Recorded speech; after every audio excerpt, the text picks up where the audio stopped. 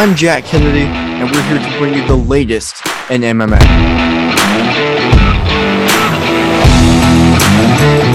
Hey everybody, my name's Hunter Boss, and what the boss says goes.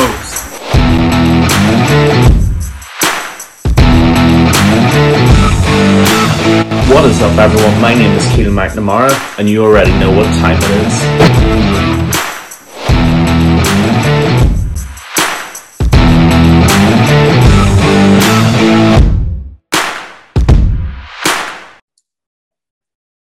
Hello everyone, I am Jack Kennedy alongside Chito McNamara. Today, no Hunter with us. He'll join us next time, it's just moving around. We know how it goes, but we have a great podcast lined up. Lots to talk about. Amazing fight night this past one. We knew it was going to be a good main event. It did deliver, but we're not starting with that. We're starting with the news. The news today is breaking. Shane Burgos, even though he won his last fight against Charles Jourdain, decides not to re-sign with the UFC, but rather to sign with the PFL for the featherweight division. Keelan, what do you think about this? Wow. This is huge. This is really, really big. First of all, welcome back, everybody, to the MMA Island Podcast. Good to have you joining us once again. As Jack said, this is literally hot off the press. This hasn't been out a day or two. This has literally been out a matter of hours, and it's shocking. It really, really is. I mean, Shane Burgos, like you said, his last win, and he won his last fight against Charles Jourdain, a fight a lot of people thought Jourdain would actually win.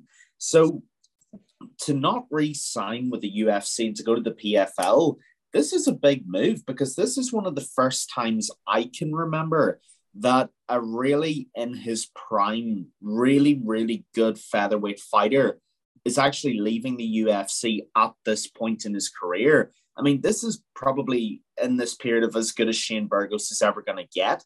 So to leave now and go, I mean, I understand financially why he's going to the PFL. I think it's a smart move in that regard.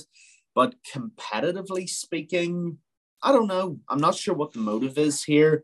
But one thing I will say is that it's going to get a lot of people talking. And this is, whether it's just for name factor, shock factor, whatever the reason is, this is a big power play by the PFL. This is a big smash and grab, in my opinion.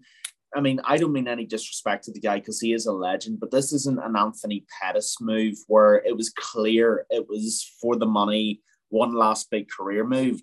This is a guy who has a lot to give. This is a guy who could really become the face of that division, maybe even the company. So from PFL's point of view, it's a big move, and I got to give them credit because this came out of nowhere. Yeah, no, I agree with you. I think that, obviously Shane Burgos has been up and down. He's never probably ever, going to be a UFC champion, but that's just because of his fighting style, But he had a great war with Charles Jourdain, and he, like you said, he's a UFC caliber fighter. He really is. So, the way I picture this is he signed with the PFL. His contract was definitely up with the UFC. He signed with the PFL probably because he's not a real top 10 contender in the division right now, and featherweight stacked. Except for the champion, right? There's a big gap between the champion and everybody else, but besides that, the division's stacked. So he's like, okay, let's go over to the PFL, where you're probably the best 145 pounder in the PFL. And I don't think that's a hot take or anything there. I think Shane Burgos drops in as probably the number one contender in the PFL right now, in my opinion. You could win $1 million. That's life-changing for a guy like Shane Burgos. Now, the debate here where you have to think about it is right. The ultimate goal surely is to get back into the UFC eventually, to go and compete for a world title. The current goal has to be to win the $1 million, right? If you're in the PFL, that's the goal. So in my opinion, I think Shane Burgos is thinking, okay, let's go win $1 million and then say, okay, let's go back into the UFC.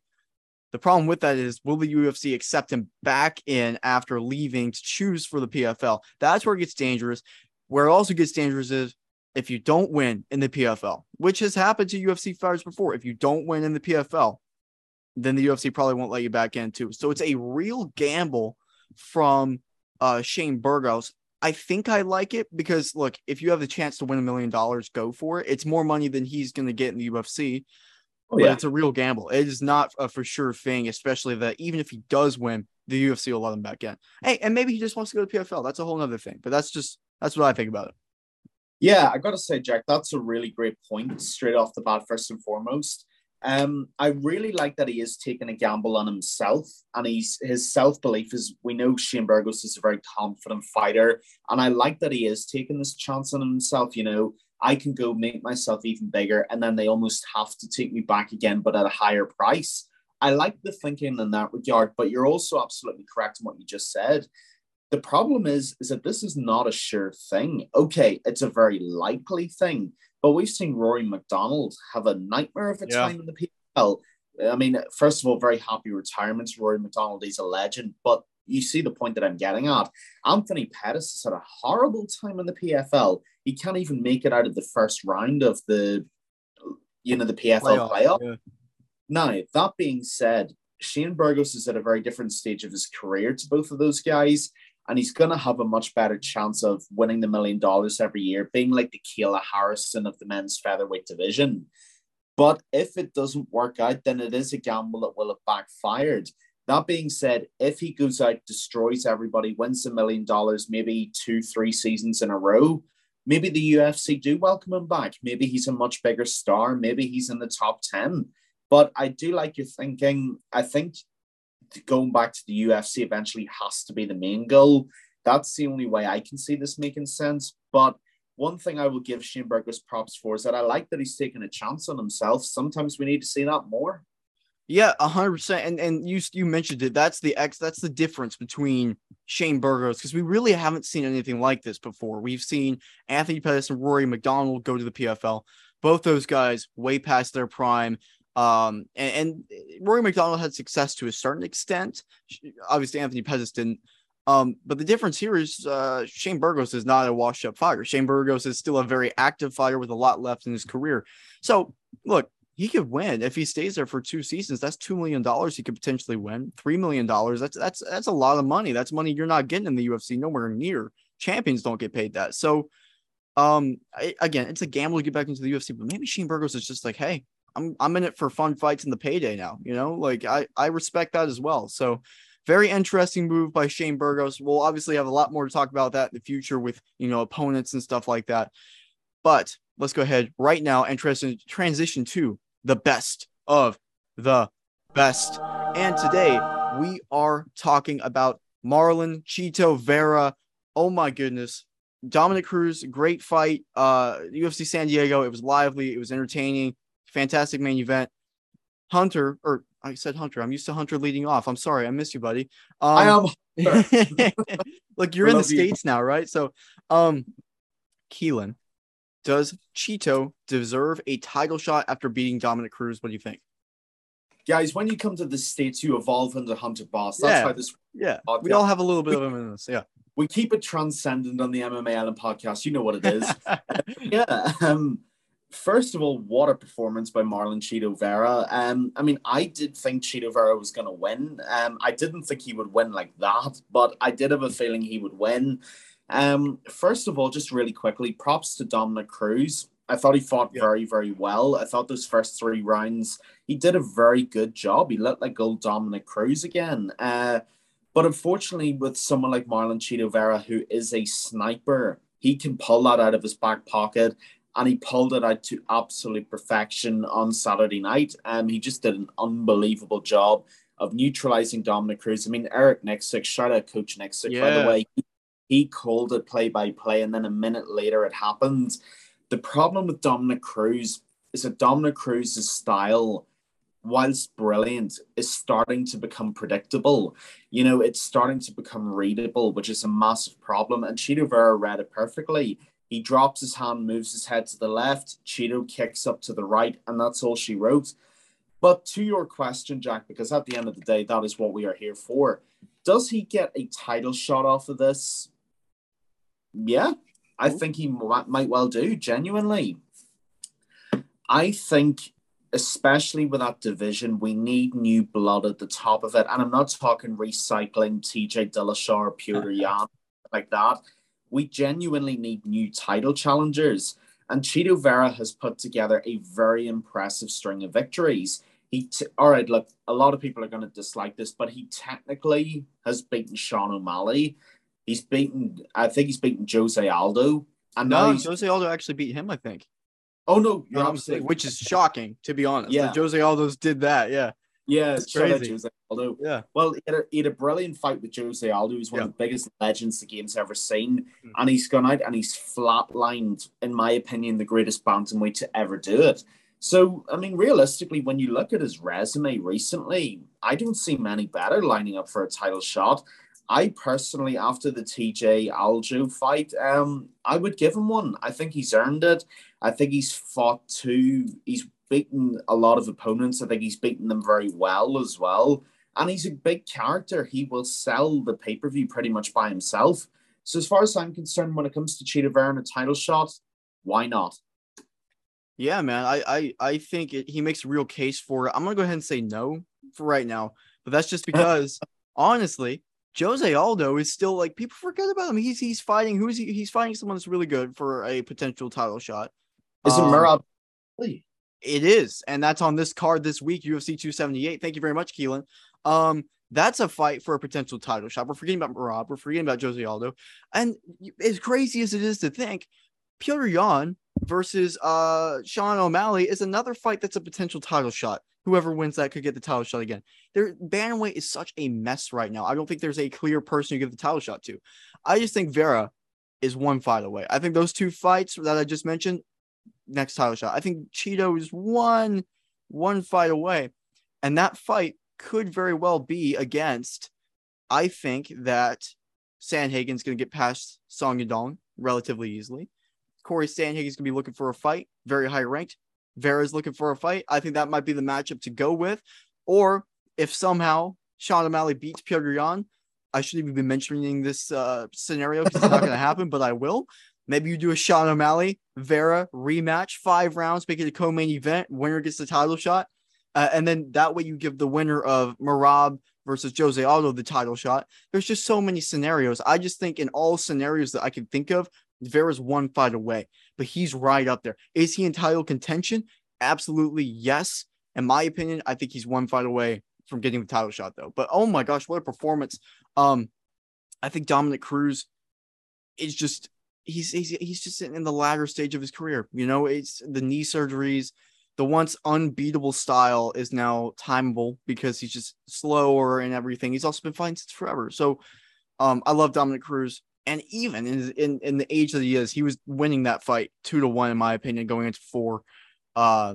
It's just it's Vera's time. And Dominic Cruz still an absolute legend, certified legend from all of us on the podcast for sure. Boom. MMA Island stamp of approval on Dominic Cruz's legend status. Not that he needed it, but we're going to do it anyway. Exactly. Yeah, just to round off the best of the best, I do agree with you. I mean, for Dominic Cruz, his time is unfortunately starting to come to a close. I mean, like, it's not even the fact that he lost. Nobody has a problem with anybody losing because it's the sport. You know, anybody can win, anybody can lose on any given day or night. But for me, it's the nature of the losses that's the problem. They're starting to become more brutal, where they may have been decisions before, they're becoming finishes, and they're becoming very hard finishes, like the Henry Cejudo fight, and now Chito Vera as well. It's starting to become clear now that Dominic Cruz just isn't the fighter he once was, and there's nothing wrong with that. Yeah. The guy literally been through hell and back injury-wise, and not many people would have even returned to being a fighter after what he went through. So he will always deserve all the props in the world for coming back the way he did. But it is the time of guys like Chito Vera now. You know, unfortunately, the baton has to be handed over at some point, and this is just that time. That's evolution.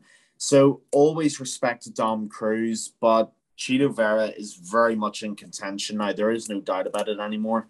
Yeah, no, 100%. 100%. I couldn't have said it better. With that, let's go ahead and move on to the discussion of the week. And this is also a recent development in MMA, right? John Jones versus Stipe might not be happening. They might be forcing Ngannou to be ready and throwing John Jones to the champ himself, potentially UFC 282 end of the year. All rumors, but the tide is shifted from Stipe to Ngannou. Keelan, what do you think about that? Oh my good God. I am so fed up of hearing about John Jones. Just fight somebody, John. I don't care. I don't care if it's tied to Ivasa. I don't care who it is. I don't care if you've got to get Stefan Struve back. Just fight somebody. You know, for 2 years now, Jack, since the pandemic began, all I've been hearing is, I want Stipe Miocic. We want this fight. We want this fight. We want this fight. Is it going to happen? No. Is it going to happen? No. And now you want Francis Ngannou. God almighty, how hard is it to just fight somebody? Just pick someone, stick to that someone, and let us see the fight. I'm fed up of hearing about John Jones at this point. It's like I've said before, I think I said it 4 or 5 months ago, John Jones has the unique ability to hold up a division he's never even fought in. And that, I don't say that to be funny. That is not a good thing at all. Just get in the octagon and fight somebody, John, or shut up about it. Because I'm fed up of you holding up the division now.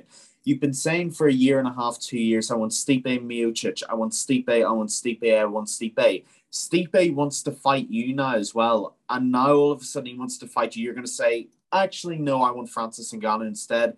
It's ridiculous, Jack. It really, really is. You know, Francis Ngannou's out recovering from ACL surgery, and now John Jones thinks he's worthy of a title shot against, I don't even know. But no, I don't agree with it. Absolutely not. Look, I heard a conspiracy theory recently, all right? I love, you know, behind the scenes theories, right? So here's what I'm thinking. Ngannou, this would be a really fast recovery for the knee injuries that he had. What I'm thinking is they're offering them quite a lot of money. And Dana White is trying to force this fight to happen faster because of the whole Ngannou contract situation that's been ongoing since forever now. His ideal scenario would be for John Jones to beat Francis Ngannou for marketability. You know, it's John Jones' return. He becomes the heavyweight champ. GOAT.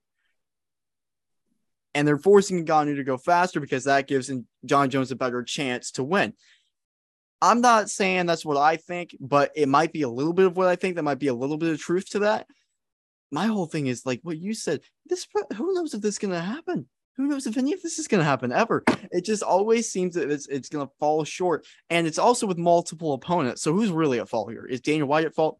Is Francis Ngannou at fault? Is Stipe at fault? Or is there a common denominator between the three where they're all trying to work something out and someone keeps pulling out? And John Jones. He also hasn't fought in a long time, a very long time at that. And his past two fights before he would be fighting for the heavyweight title are two very, not even close.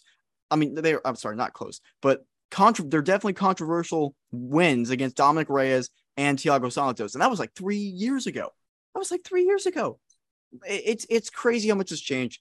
Look, I don't know what I want. I honestly want the Stipe fight. I think I'd rather that than straight Ngannou, and I don't want them to rush it. However, if it does happen, I don't know who I would favor in that fight. I might lean a little bit Ngannou, even with the knee surgeries. I don't know. What do you think? Oh man, we are through the looking glass now here. Very hard to say. I do like your conspiracy theory, though. You know, I'm not the biggest conspiracy person, but I do like this one because it's a conspiracy theory that makes sense. Yeah. And that's a very easy thing to find. If you are on the internet, you will know that's the case. But I do like this theory because it does make sense. Yeah, I mean, if Francis Ngannou was somehow ready, that would be a shockingly fast recovery because ACLs are usually 10 months to a year. Yeah. So to be back in 7-8 months, that for a 34-year-old, that would be very, very fast. And I don't know how much I believe that. But if it was happening, then Dana White would definitely be paying him a lot of money to go in, probably not 100% fully fit, probably getting a witch doctor to approve Ngannou so that he's somehow fully fit on paper. But I'm not going to go into that. As for the fight, there's too many dynamics at work to make a proper judgment on this. You know, John Jones is saying, you know, he said he spent the last 2 years moving up to heavyweight to get himself in the right condition when it should have taken 6-7 months, probably at most, to condition yourself if you're a professional fighter.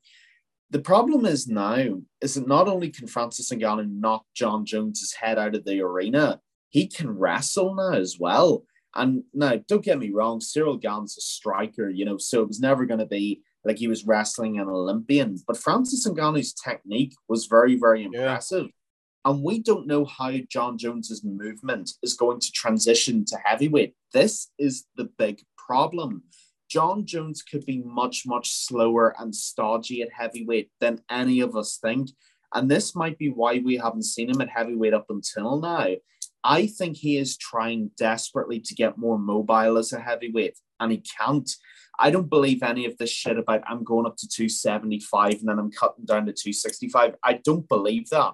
John Jones is a skinny, light heavyweight. I don't believe all this stuff about packing on muscle and weight and all this kind of stuff, because it's neglecting the one advantage he has over everybody, which is speed and using his reach with that speed. So in terms of who I'd favor in the fight, I would favor Ngannou based off of what we know. The problem is, Jack, like we have said, until we see John Jones at heavyweight, he's an X factor. He's an unknown. Not to mention, he's coming off, in my opinion, a loss to Dominic Reyes, because Dominic Reyes should have won that. And he probably just razored out the decision over Thiago Santos. I mean, John Jones is not coming into this fight with momentum. It's not like he's coming off, a Shogun win or a Lyoto Machida win, and he's like, right, I'm here, who's next? He hasn't fought in probably 2.5 years. Nothing's adding up for John Jones here. The ball's actually much more in Francis Ngannou's court than it is in John Jones's. But if you look at it, I'd probably lean towards Francis Ngannou. Yeah, no, like that's what I'm saying. I agree with you. And the same logic is why I picked Stipe as well. And it's like, look at the just pure size. Even if John Jones gets up to that weight that he's talking about, there's no way that's what's normal, because his whole life he's been a natural light heavyweight. Obviously, he weighs more than 205, but he's not a natural heavyweight. Ngannou is the man. He is huge. Francis Ngannou is just, it's a menace. The body types difference that you'll see in that fight is just tremendous. You'll see one guy that is who he is. He could be a super heavyweight if he wanted to. And then John Jones, who's trying to be what that is. And that's a massive factor. It's not like John Jones. Here's a whole nother thing that people don't realize. John Jones has really struggled against guys that are the same height as him and have the same reach as him. Reyes was even shorter than John Jones, but he was 6 feet tall. Obviously, Alexander Gustafsson, I stand behind. I think Alexander Gustafsson still won that fight. Anyone that's kind of taller in that range, Jones has really struggled against throughout his career. Not only are you dealing with that at heavyweight, you're dealing with guys that hit harder than anyone he's faced before, and it's not going to be as easy to take him down, especially a guy like Ngannou who's been working on that, drilling that, and is huge. It's just that's not going to happen. And look, we're talking about like this is going to happen. We don't know if this is going to happen.